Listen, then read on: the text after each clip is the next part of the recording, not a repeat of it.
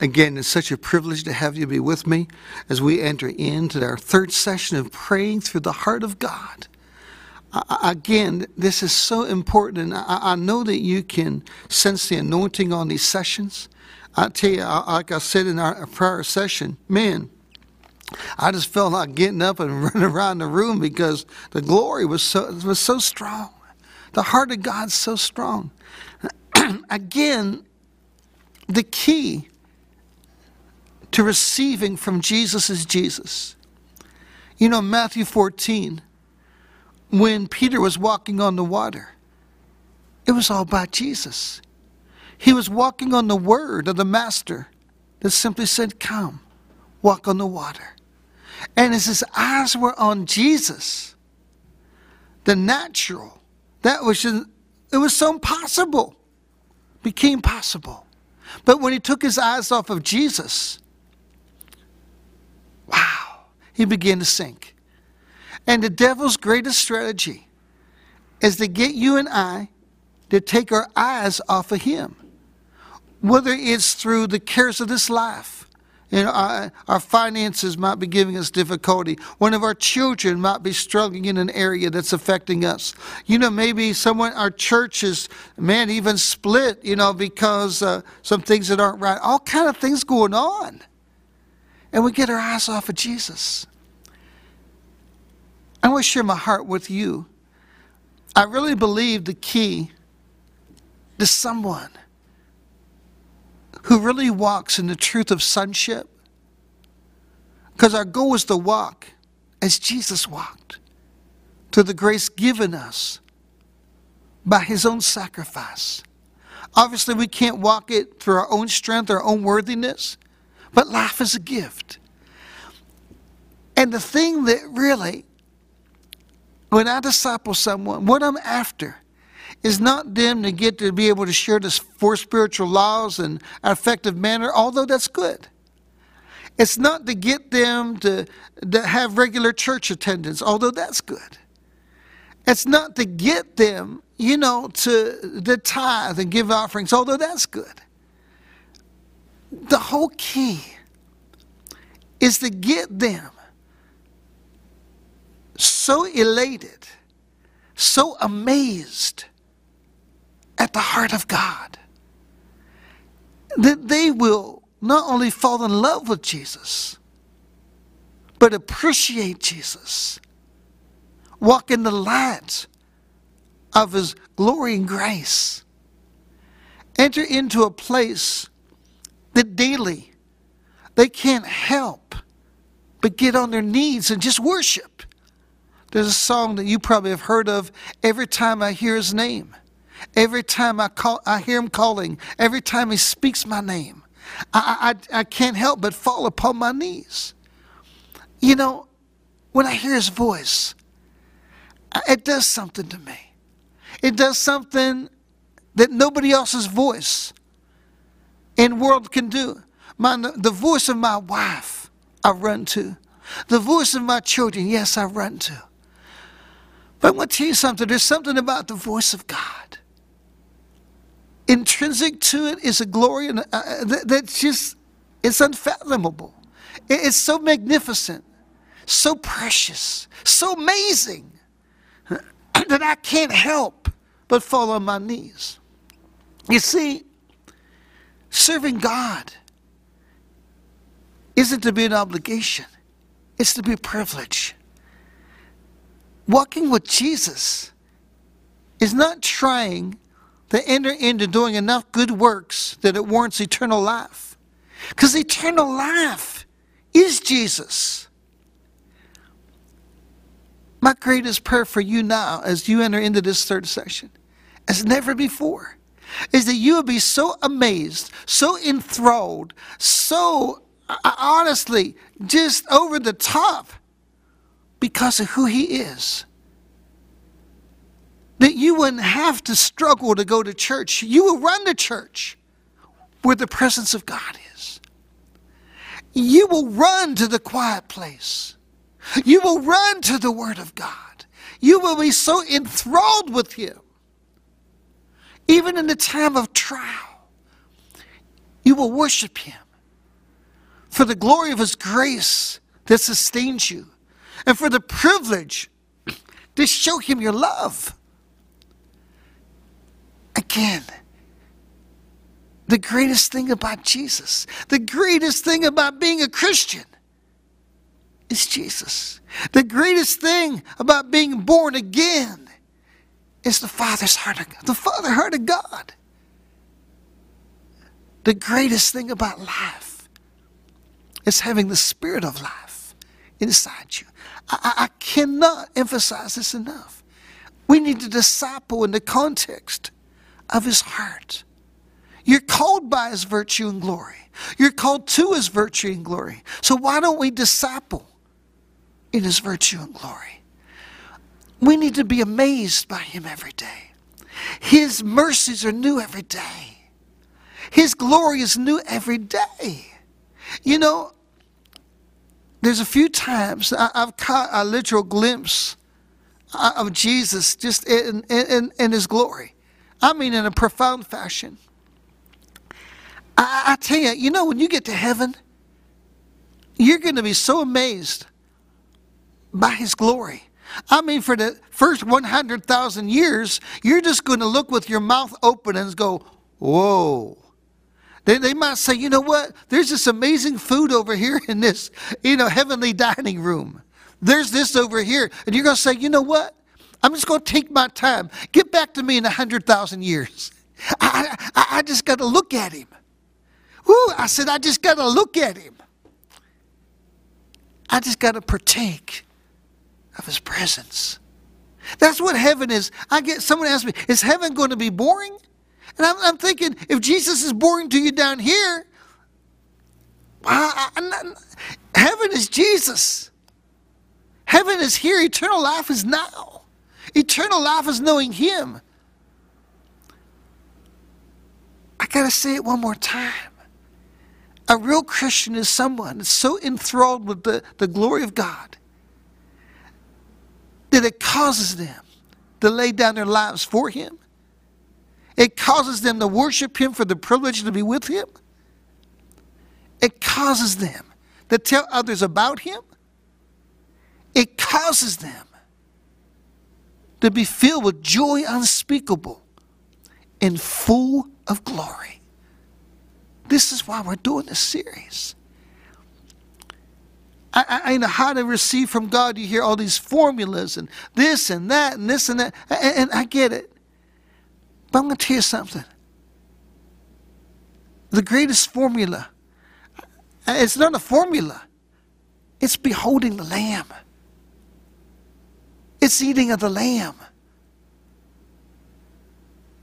And living for the Lamb that you've eaten of. John 6:57. Glory to God. All right, with that as a prerequisite to what we're going to do today. Again, we're going to look at some things inside the heart of God. It's entitled The Heart of Zeal. That's one of the things we're going to look at through the name Yahweh Sabaoth. I told you I was going to get into this in our prior session. But let's look at some things intrinsic to really seeing the heart of God. All right. To do that, let's go to Romans 8. And let's start out with verse 1. You know, I say this all the time, but Romans 7, it depicts the man that is unsaved, who is trying to keep the law, but cannot, who actually is an enemy of God, because instead of crying out for grace unto salvation, he continues to try to keep the law himself. My goodness. Cain brought a sacrifice of his own strength. Seth brought a sacrifice of grace by the blood. You know, Cain killed Seth because he was jealous of him and because he didn't want to enter into that. Romans 7 is the spirit of Cain. It tries, but it can't please God. Romans 8 is the spirit of Seth. Romans 8 really is the heart of God towards you. Glory to Jesus. All right, let's start out in verse 1. There is therefore now no condemnation to them which were in Christ Jesus, who walk not after the flesh, but after the Holy Spirit. There, right there, we see virtue. God is not a condemnation. You know, when the woman was caught in adultery, the Bible says in the very act, they were going to stone her and kill her. Why? Because they didn't know the heart of God. And Jesus came. He wrote in the dirt. I believe he wrote the sins of the people that were going to stone her and kill her. I believe many of them had slept with this lady. And they're projecting their sin upon her to get released from it. But they all walked away one by one. And he said, woman, where are your accusers? Is there someone here to condemn you? She said, no, Lord. But there was one that was there that could have condemned her. And that was Jesus, because he was perfect. He said, he is without sin. Can you throw the first stone? But there was one without sin. It was him. But he chose not to condemn her. God is not a God of condemnation. He's a God of forgiveness. But I'll tell you this. If you walk in the flesh and choose the flesh, you will be condemned. Because you did not partake. Last session was all about partaking. 2 Peter 1:4 of the virtue of God. Because they didn't partake of his forgiveness. Jesus. But it says in verse 1 again, who walked not after flesh, but after the Holy Spirit. In verse 2 it says, for the law, listen to this, of the Spirit of life. We said virtue, glory. The heart of God is the life of God. The virtue of God, intrinsic to her, is life. The heart of God, the virtue of God, the glory of God, the life of God are all synonymous. The Holy Spirit inside of you is the Spirit of life. You see, it is so amazing. It's the law. He said, for the law of the Spirit of life in Christ Jesus has set us free from the law of sin and death. What's the law of sin and death? It's falling short of the glory of God. It's exchanging the glory of God. Instead of being enthralled with the virtue of God, someone who makes a choice to be enthralled with power, contrary to God, with even harming others to get some cheap thrill. One that chooses death, the virtue of the enemy, lying and stealing, sexual sin. But see, the law of the Spirit of life is greater than the law of sin and death. See, Romans 7, man, it's like Cain. The person wasn't born again. And they're trying, to keep the law. And then they always gravitate towards the flesh, towards evil. But God, you're born again. Most of you listening to my voice are born again. Glory to God. You're not under the law of sin and death. You're under the law of the Spirit of life.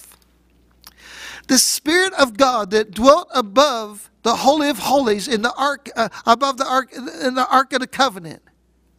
Man, only once a year could the high priest for that year go into the Holy of Holies because of the amazing power, holiness of the Holy Spirit.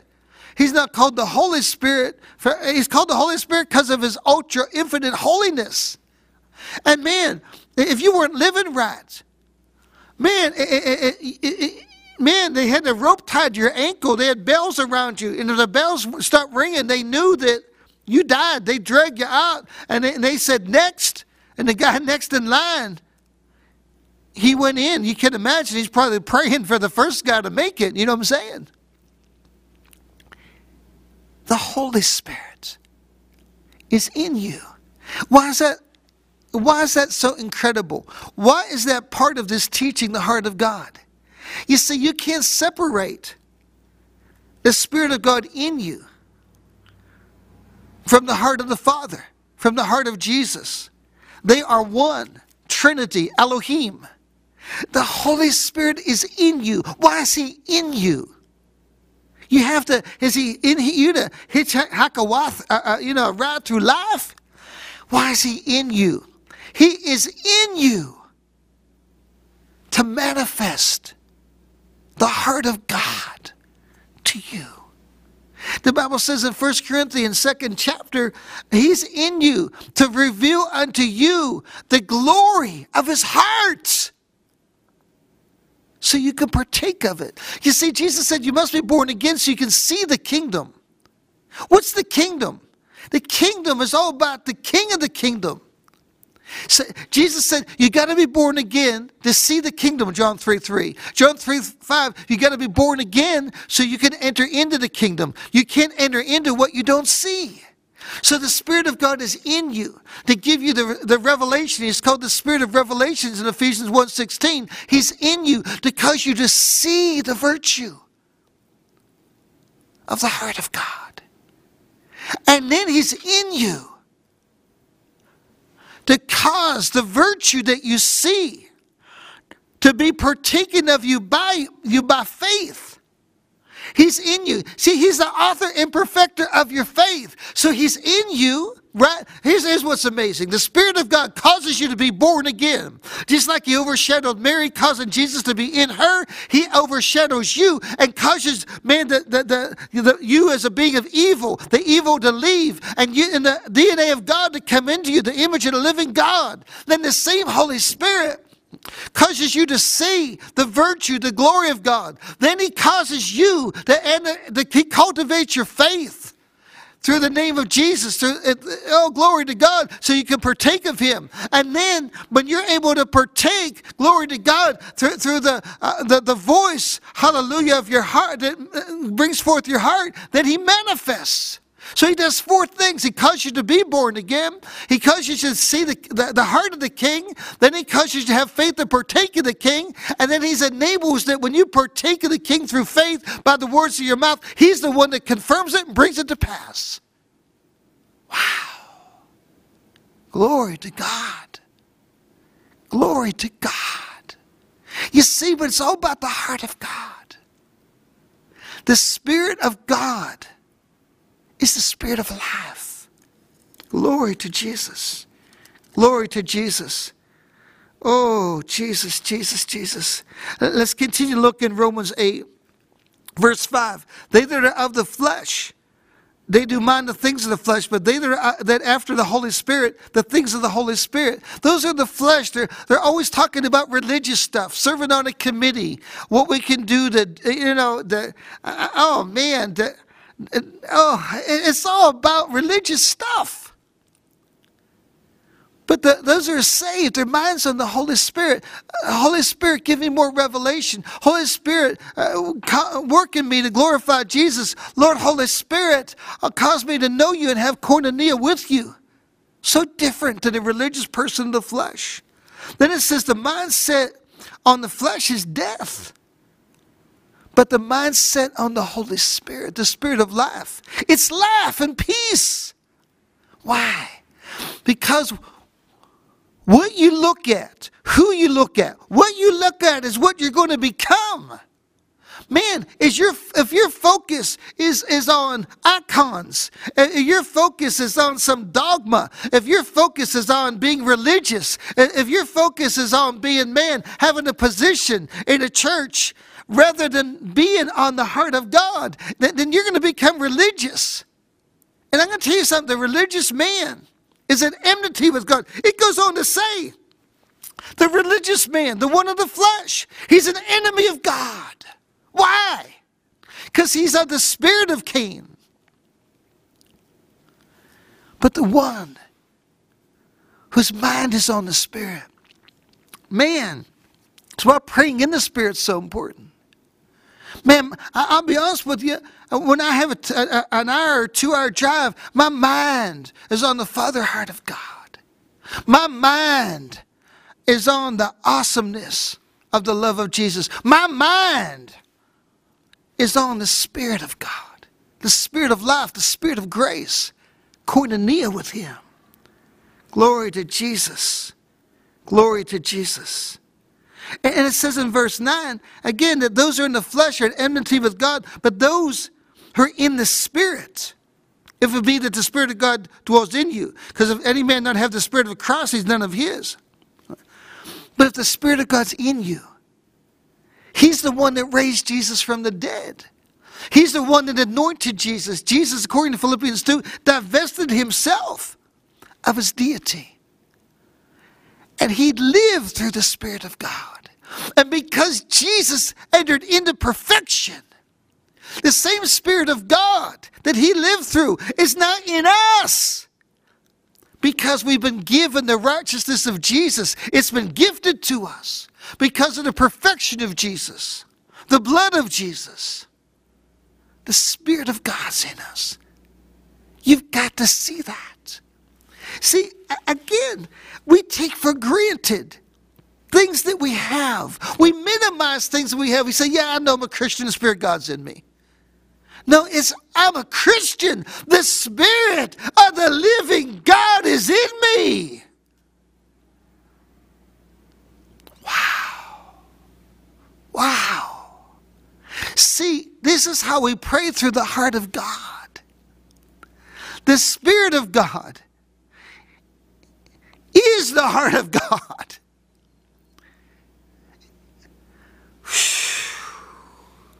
You can't separate the heart of the Father from the heart of the Son, from the Holy Spirit who's in you. Again, he's in you to manifest the virtue, the glory, the heart of God to you. Glory to Jesus. Let me just say this before we go on to something else. You know, you can struggle with something for years. Just like Zerubbabel in the book of Zechariah. And you can get disillusioned. And you can struggle and struggle and struggle. Here's the key. Enter into the spirit of life. If you're in struggle, you're in the spirit of, the spirit of death. The spirit of life in Christ Jesus separated us from the law of death. Say, Lord, Holy Spirit, grace me. Cause me to be free. Cause me to see what I need to see. So I can be who I need to be. Because you see, you'll never be what you're called to be unless you see it first. Man, Elisha said to Elijah, I want a double portion of your spirit. He said, if you see it, you can have it. You can only see it through the Spirit of God in you. But what you see, he will cause it to be. That's why Ephesians 1:16-23 is so important. You need to pray it every day. For time's sake, we don't have to get into it right now. But you need to see it through. These are prayers through that the Spirit of God gives us. Ephesians 1:16-23 and 3:14-20. It causes you to see the heart of God. The love of God. All right. Oh, Jesus, there's so much here. This session is going to be broken down into 4 parts. That's the first part of it. The second part, just like the Holy Spirit is crying out to see him for who he is in you. He's your God. He's your life. He's the one that cries out night and day to the Father for you. I got to share this one thing. I've shared it before, but it's so powerful. My wife, we had 2 children at the time. I was teaching high school, and I was teaching at the high school, and she had with our 2 little kids and our children in a little trailer in central Pennsylvania. Spirit of God, the Spirit of life in her just rose up within her. She put the kids down. She had such a burden. She started praying in other tongues. According to Romans 8:26, the Spirit gives you utterance. You don't know how to pray. You don't even know what to pray for. And she began to scream in other tongues. I mean, the Spirit of God was trying to pray something through her and just took her over. The Spirit of God prayed through her. And that prayer touched the heart of the Father. And through Jesus Christ, an amazing thing happened. So she prayed in other tongues in just a very profound fashion. And right now when she was done, she got a release. She was done. That the prayer got through to the Father. And a lady calls her from our church at that time. And Assembly of God Church. And she said, my son just called me. I haven't seen him. I believe it for what was almost for 40 years. She would pray for him at the evening service every Sunday night. He called me finally after 40 years. He left when he was 16. Now he's 56. This lady was like 78. But he said, Mom, I just slipped my wrist and I'm dying. But I want to let you know that I'm sorry. And then he hung up. She called my wife. She called Kathy and she said, I need prayer. Kathy said, I just got done praying for him. I just got done praying for him. It was the Holy Ghost that prayed through her. He slit his wrist. He slit his wrist, but he did not die. He came to Jesus, was reunited with his mom. Oh, what a treasure we have. God, not just with us, but in us. See, that's the heart of God. He wants intimacy. Intimacy. Intimacy is his cry. He wants intimacy so much. He wants us to overcome to such a degree that he's placed the very Spirit within us so we can enter into that intimacy, the reality of relationship with him, that oneness with him. He who's joined to the Lord is one spirit with him. It's the heart of God. It's the desire of the heart of God. Oh, Jesus, how we need to worship. We need to worship God for his indwelling presence. All right, next is the Word of God. Now, you probably hear to say, I've heard so much about the Word of God. I know in the beginning it was the Word was with God, the Word became flesh. You know the Scriptures, but you don't know what I'm going to share with you. See, that's our problem. We know, but we think because we know in part, we know in fullness. One of my pet peeves, someone says, I know. And it's like, if you know, then how come you're not doing the works of God? If you know, how come you're struggling with forgiveness? If you know, how come you're walking in familiar sin? If you know. Yeah, you know in part. But let's enter into meat so we can enter in not just a 30-fold, but 60 and 100-fold. I want you to see something. Yes, John 1:1, in the beginning was the Word, and the Word was God. Oh, what a scripture. In the beginning was the Word was God. And John 1:14, the Word became flesh. Jesus is called the Word of God. Revelation, here's the Word of God is written on his forehead. You cannot separate the Word of God, the Bible that you have. Most of us have about 10 Bibles in our houses. But some people in China and other nations, they don't have any Bible. Might be one Bible for 1,000 people. Listen to what I'm going to say.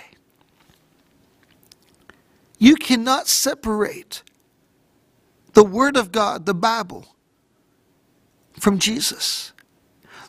The Word of God is the heart of God. The Word of God is the heart of God.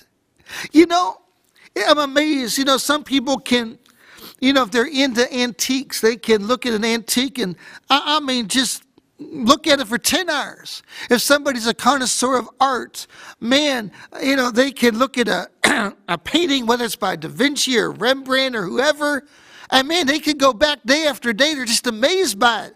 And man, it might be worth $50 million, one painting. Because, see, of what they see in it, of that which is intrinsic to it. Somebody can watch a sporting event, and man, their eyes are glued. But then, when it comes to the Word of God, it's an obligation. We get in it, it's like, how much do I have to be in it and still be a Christian? I'm going to tell you something. If you're a Christian, this word, and you should be inseparable. It should be in your heart, in your mind, in your emotions, in your body. It should be on the doorpost, glory to God, of your house, on your refrigerator. It should be in your car. Glory to God, I take it to the barber shop. I take it everywhere I go. Someone says, why do you take the Bible everywhere you go? Well, I take it for a witness. Glory to God. Hallelujah. It's my life. I'm not ashamed of it. Glory to Jesus. See, if you see the Word of God as a rule book, man, I was with a guy who's a professor of religion at a well-known Christian college, and he said, I hate to get in the Word of God. I said, what? You teach the Bible at this college, Christian college? I said, why do you say this? He said, because it's like a rule book that condemns me. I said, no, man, it's the heart of God revealed to you. It's the mirror of the heart of God. It changed him. I mean, it changed him. Someone says, I want to see the heart of God. Someone says, I want to see Jesus. Here it is. Here he is. Oh, Jesus. Now listen to me. What we're going to enter into teaching was now. Someone says, I want faith. I will show you how to get it. Someone says, I want love. Someone says, I want healing. I want to enter into being a vehicle, winning souls through conviction. I want to enter in to overcoming familiar sin. Listen to me right now. It's through the Word of God. You see, it's through the Word of God and the Spirit of God. The Spirit of God wrote this book. It was not written by men. It was written by the Spirit of God. He used men to write it.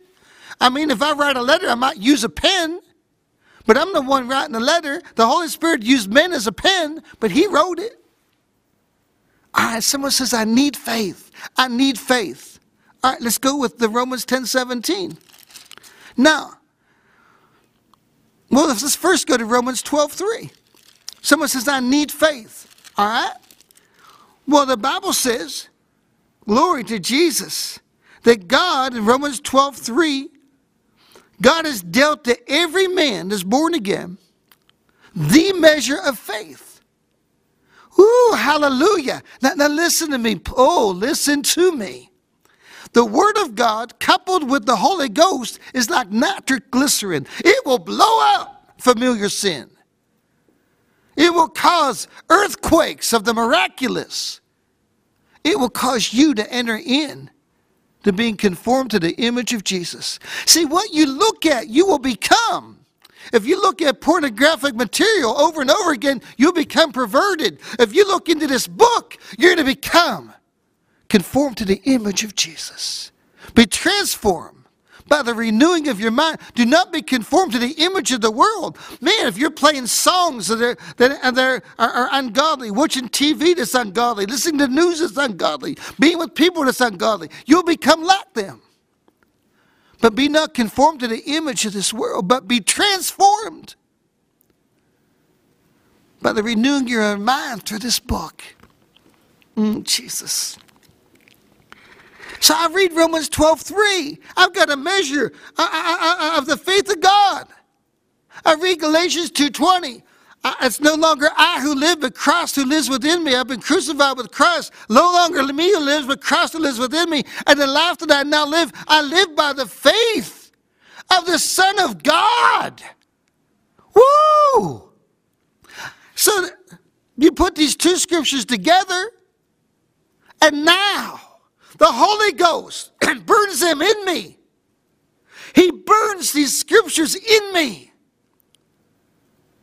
He causes this faith to now be cultivated unto the faith of Jesus, growing more exceedingly day by day.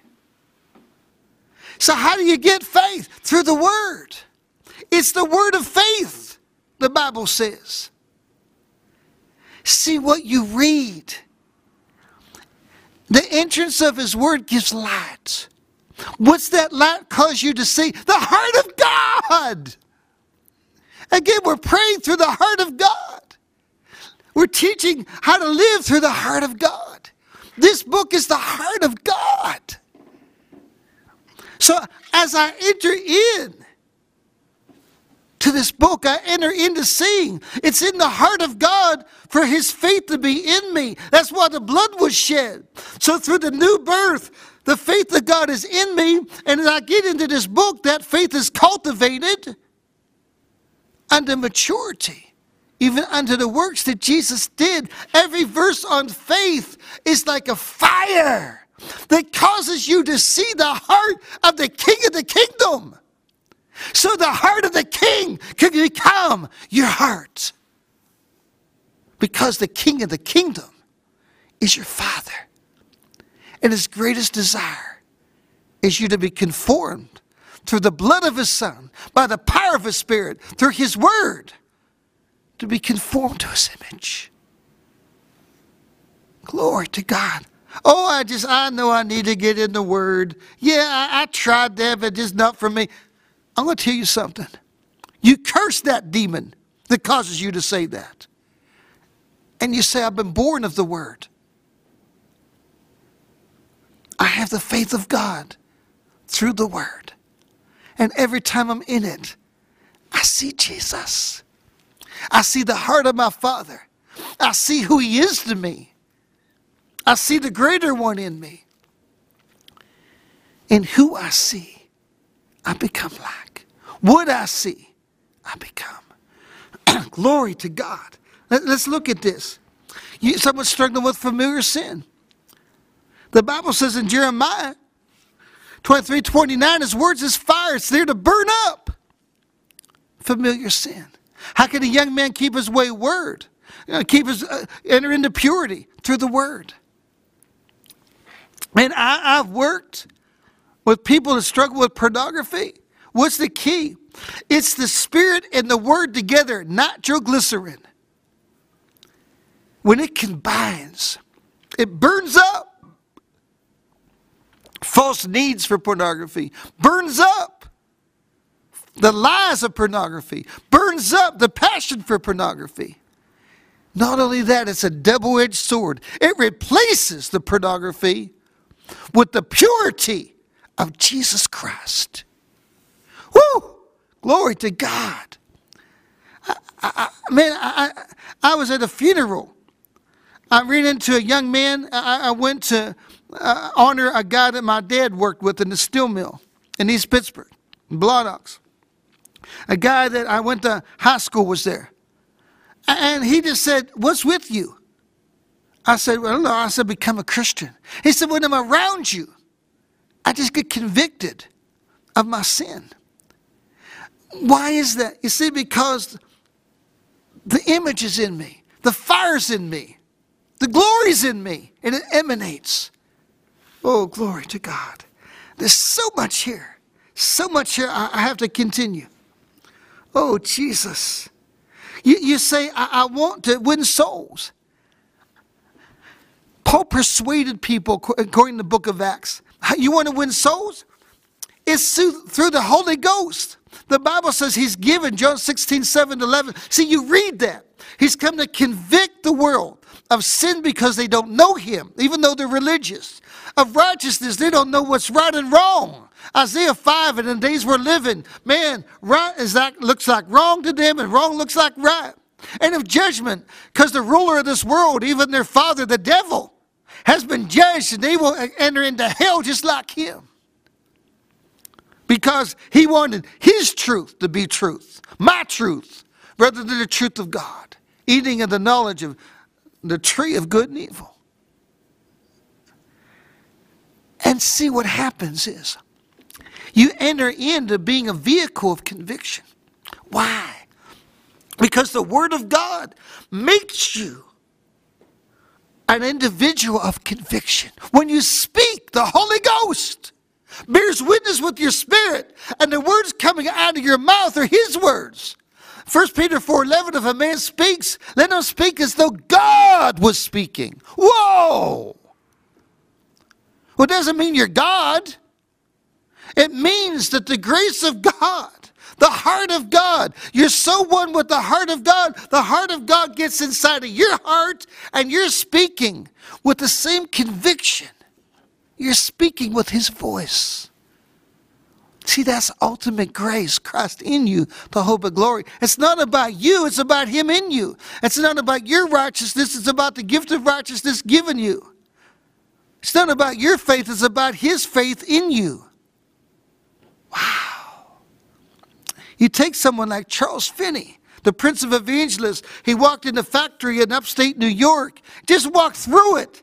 And I mean, people just fell down left and right crying, accepting Jesus. Why? Because he read the Word of God. And the heart of God got into his heart, into his mind, into his emotions, into his voice, into his being. And it emanated the conviction of God. There's so much we can enter into. Let's look into two more.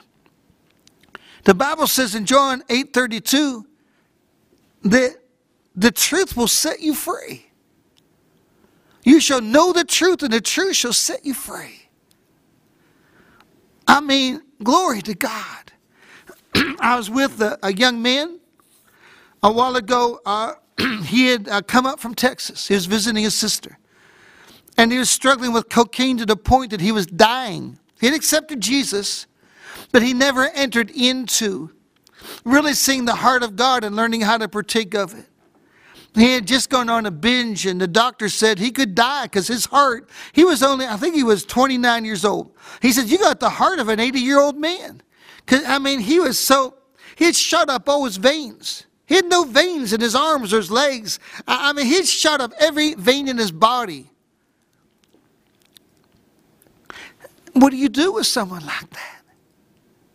You share the heart of God. I told him it's in the heart of God for you to be free. It's in God's heart for you to be free. Just like that young man that my wife prayed for in the spirit that slit his wrists but did not die but accepted Jesus and reunited with his mom. I said, it's in the heart of God. He said, what's in the heart of God? The love of God. He loves you as much as he loves Jesus. The love of God for you is in his heart. The power of God necessary for you to be delivered in his heart. He doesn't send an angel to deliver you and me or to heal us. He manifests his heart through the Spirit of God. So I said, let's do this. I talked to him about the baptism of the Holy Spirit. Praying in other tongues, just like Jesus talked to his disciples. Just like Paul talked in Acts 19 to the disciples after accepting Christ. And I said, the Spirit of life is in you. I said, you're a believer, but man, there's something in the context of sanctification where you're in the Spirit of God. You are one with him, but he just wants you to get immersed in the Holy Ghost. And I said, man, the life of God, the love of God, the power of God is going to come through you, and you're going to start speaking in tongues, and there's going to be deliverance. He said, I don't understand all that. But he said, but I want it. Well, we began to pray. And he just got up abruptly. And I thought that he didn't like what was going on. So I said, I'm sorry, maybe we went too fast for you. It was him, his brother-in-law, and myself. I said, maybe I should have just talked more before we laid hands on you. He said, oh no.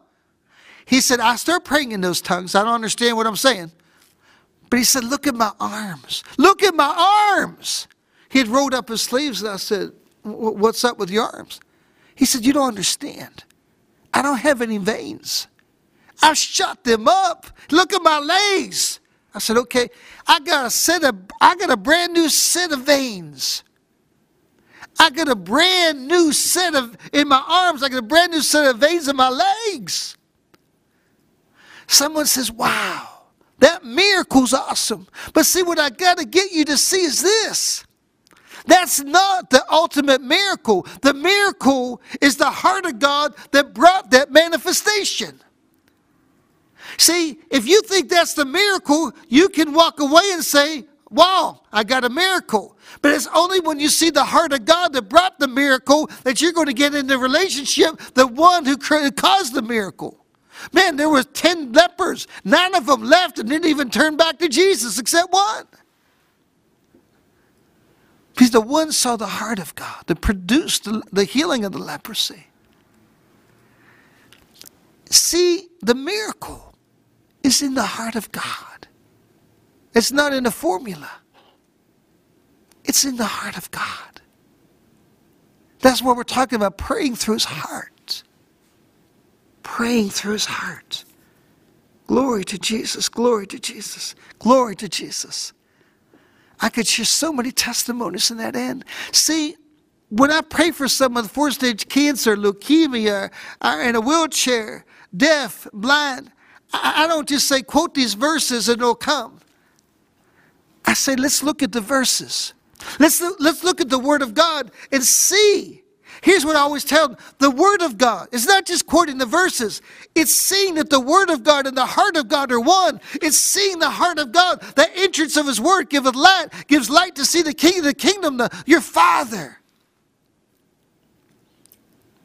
It makes all the difference. And we begin to see the stripes that were shed, that were taken, the blood that was shed because of the heart of love. We begin to see the heart of God and the virtue within him needing to be in you. I am the Lord that healeth thee. I am healing. Someone says, how do you know that it's God's will to heal? Because it's who he is. Jesus.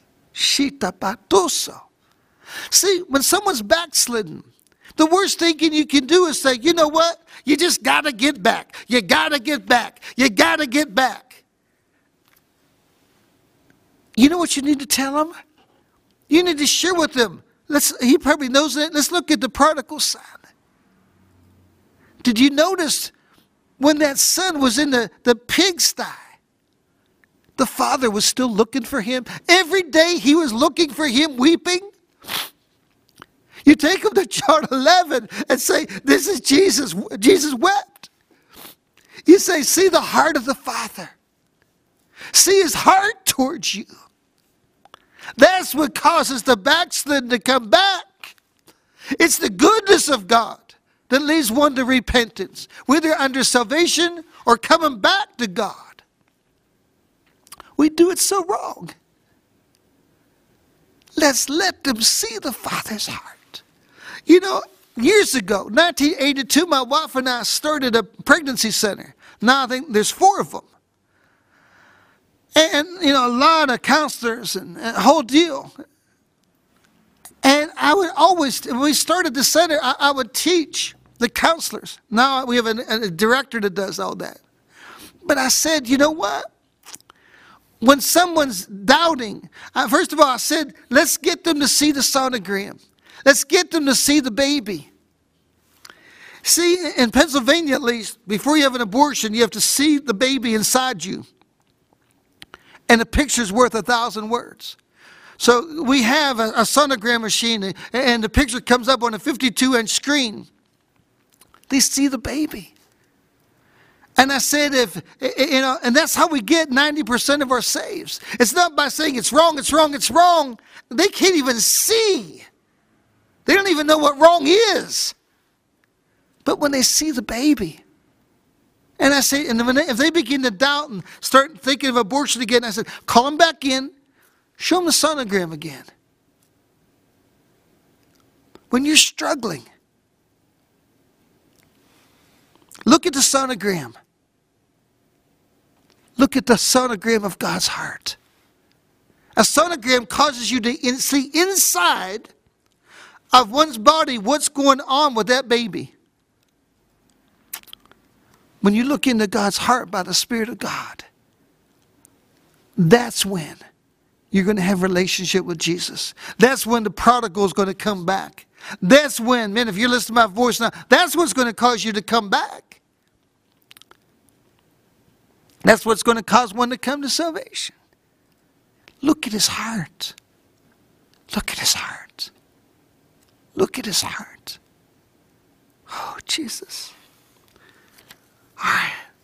One more variable in this context. And then we'll go to our last 2 quickly. Intimacy with God. To enter into intimacy with God, you have to see God's need for intimacy with you. You've got to see that you qualify. You've got to see he needs your heart to be one with his.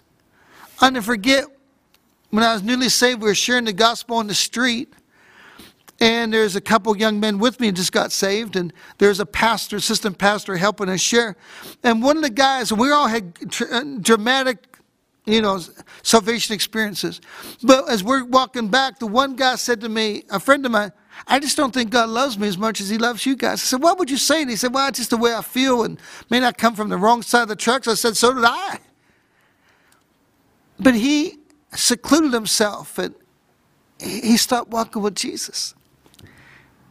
How do you enter into intimacy with God? It's by being good for 30 days so you warrant intimacy? Is it through a formula? Even reading these many verses? That can be a help. No, it's through seeing the heart of God. Do you see his need for intimacy with you? Do you see you're the apple of his eye? Do you see that he needs intimacy with you right now on the earth as much as he needed intimacy with Jesus when Jesus was on the earth?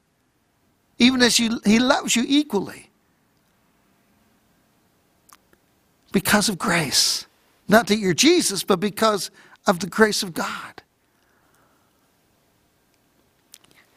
Intimacy with God comes from seeing the heart of God.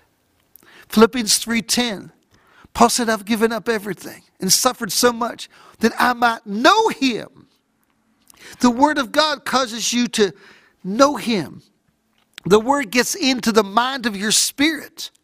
Religion gets into this thing, under mental assent. But the word of God gets into the mind of your spirit and to knowing that you know that you know.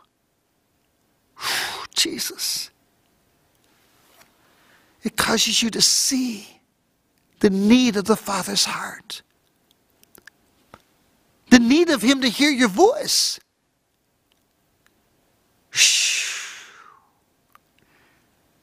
I love to hear the voice of my wife. I love to hear the voice of my children. I love to hear the voice of my grandchildren. God runs to the sound of your voice. Oh, Jesus. Intimacy. The key is not trying harder to get accepted. The key is seeing his heart. That you are accepted. And his need for your intimacy. The need to express his love to you. The need within him to express his glory to you. That's what Transfiguration was all about. We'll be looking to that in a later session. Let's go to number 3. I said we're going to 4 parts. We're going to have to go quick on the last 2. The voice of God. I've shared this in part, but there's nothing like the voice of God. It's unlike anything else. And I said, God runs to the sound of your voice. How much more do we run to the sound of his voice? The Bible says in John 10 that his children know his voice. Oh, his voice is amazing. I can't put it into, I can't describe it. It's peace. It's joy. It's love. It's glory, magnificence. Direction, it's everything in one. And his presence. See, again, we need to magnify the Lord. You say, why are you getting so excited? Why are you starting to yell? Well, Jesus said with a loud voice to Lazarus, come forth. I'm speaking to you loudly so you can come forth and be who you are. We need to magnify the Lord. Oh, magnify Psalm 34, the Lord with me. Let us exalt his name together. His name is his virtue. His name is what's in his heart. Let us exalt his name together. Woo! Let us exalt the privilege, oh my God, to be in his presence. To be in the presence of the King. Creator God. The omnipotent one. Omniscient one. Omnipresent one. So we can experience him. So we can partake of him. So we can become like him. But so we can worship him. So we can worship him.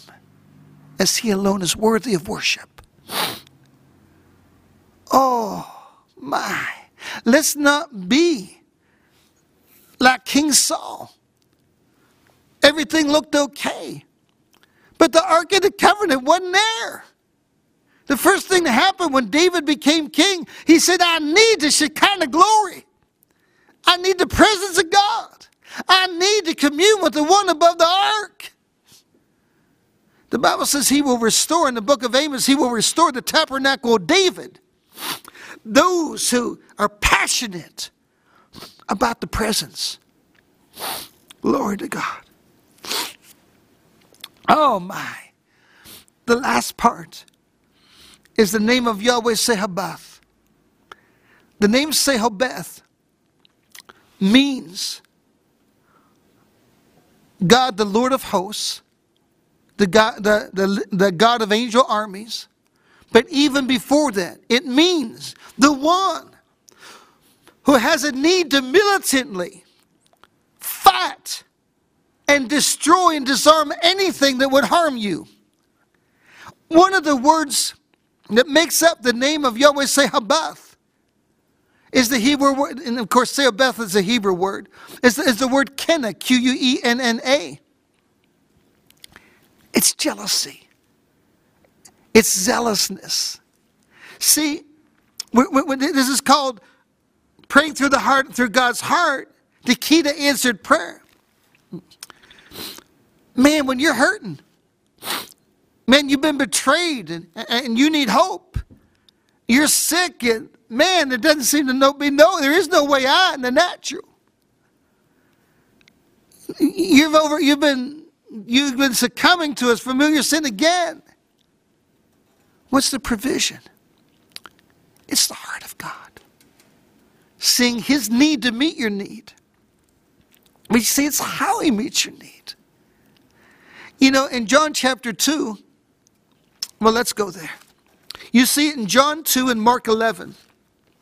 You see it at the heart of the ministry of Jesus.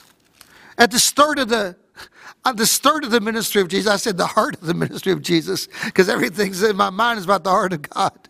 You see it at the start of his ministry, and then you see it at the end of his ministry. In John 2, he's starting out in ministry, and this is what he does. In John 2, at the Passover, man, it was like the biggest day of the year in the context of the people making money off of Passover. See, people couldn't bring their oxen for 100 miles, so they bought the oxen at the synagogue. And these guys were raking in, I mean, probably if you put it in today's economy, hundreds of thousands of dollars. And so Jesus comes, verse 14, John 2:14, and it's very similar in Mark 11. He found in the temple those that sold oxen and sheep and doves and the changers of money. I mean, they had armed guards there. We're talking hundreds of thousands of dollars being, transferred. Again, in the context of today's economy. And he poured out the changers' money, overthrew the tables. He made a small scourge. He took his life in his hand. Seriously, anybody that would have came near the money bin would have been killed by the armed guards. They were the temple guards. Rome had guards, but they had guards as well. The high priest had guards to protect the money. And Jesus, why did he do this? Well, the answer is in verse 16. He said, take these things hence. Make not my Father's house a house of merchandise. Wow. See, it was to be a house of prayer, a house of the presence, a house of his voice, a house of glory, a house of the miraculous, a house of his heart. And they made it a house of merchandise. That'll preach, unfortunately, in today's church. And his disciples, remember, were in John 2:17. The zeal of thy house has eaten me up. Here's what I want to get across to you. When you're in need, man, when I'm with somebody that's in a wheelchair, and they're paralyzed, man, and there's no way out. Somebody with 4-stage cancer. There's only one provision for them. And that's the zeal. The jealous zeal. The need of Sabbath.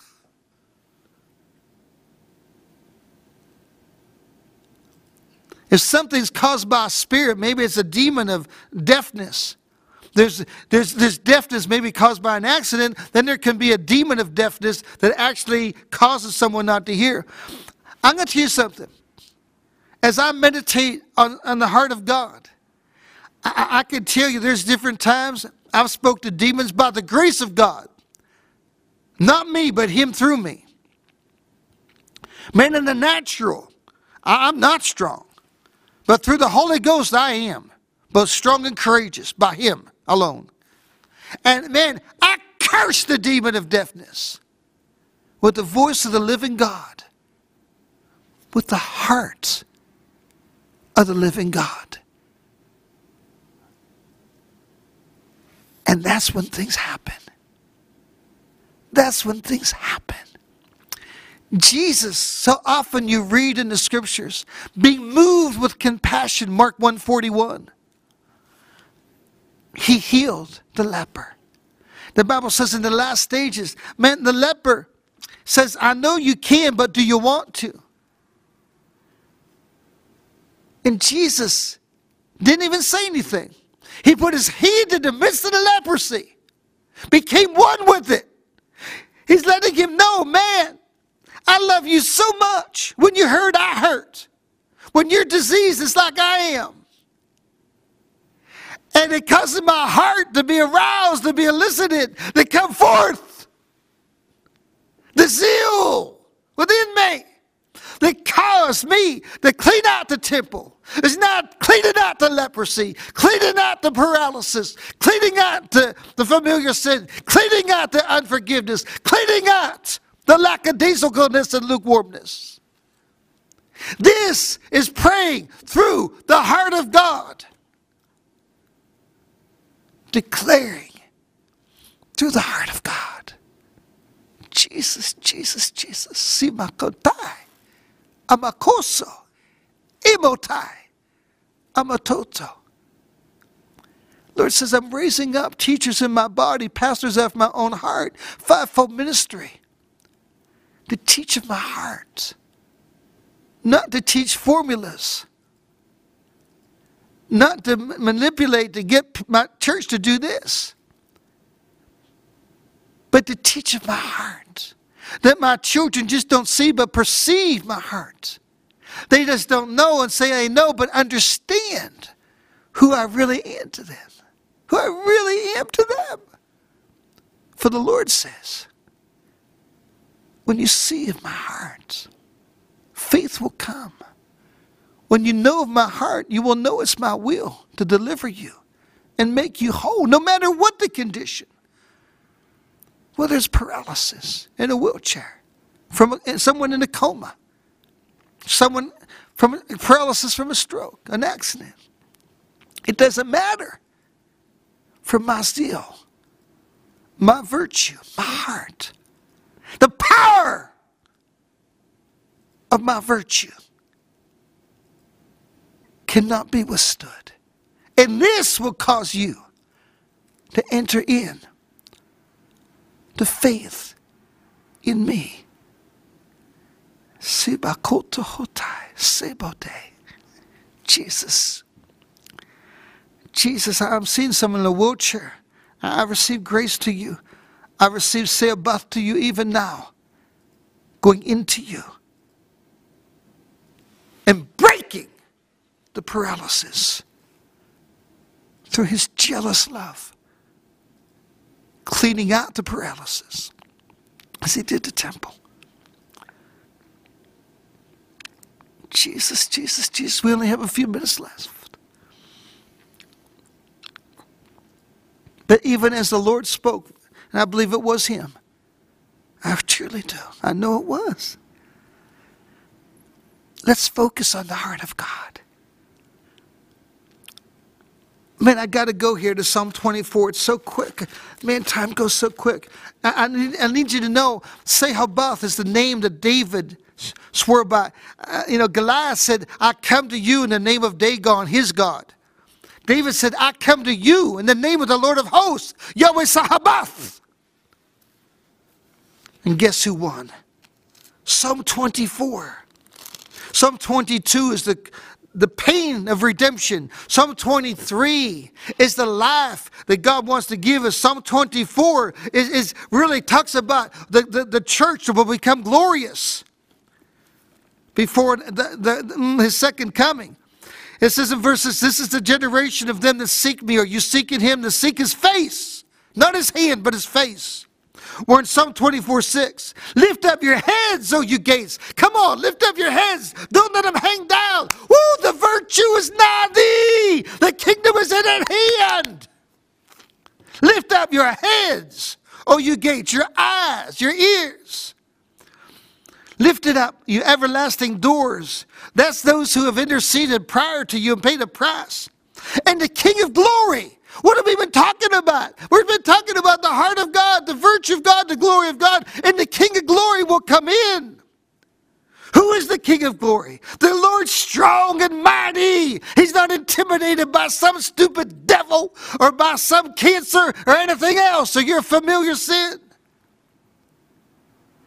The Lord strong and mighty, the Lord mighty in battle. Lift up your heads, O you gates. Even lift them up, you everlasting doors, and the King of glory shall come in. Who is the King of glory? The Lord of hosts, Yahweh Sabaoth. He is the King of glory. Salah, meaning say it over and over and over again. God is heartbroken when you're harmed, when you're in a place of pain. He's heartbroken. And he is heartbroken. And out of his heart that is broken for you, he died to have a legal right to come to you as Sehabath, as Father God, as Savior and Lord, as the Spirit of life. And he will come. Someone says to me, how do you know he'll heal? How do you know he'll come? Because he can't deny his heart. He's not a liar. He cannot deny who he is and who he is to you and I. He is the God that healeth us. He is the God that forgiveth us. Psalm 103 heals all of our disease, forgives us of all our iniquities. He's the God who gives us victory.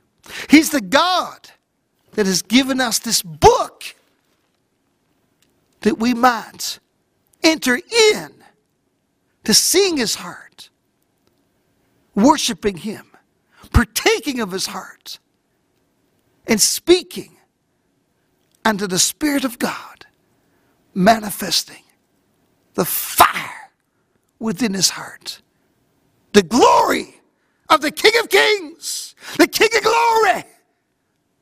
So our life is filled with joy unspeakable, full of glory through the King of Glory, Yahweh Sabaoth.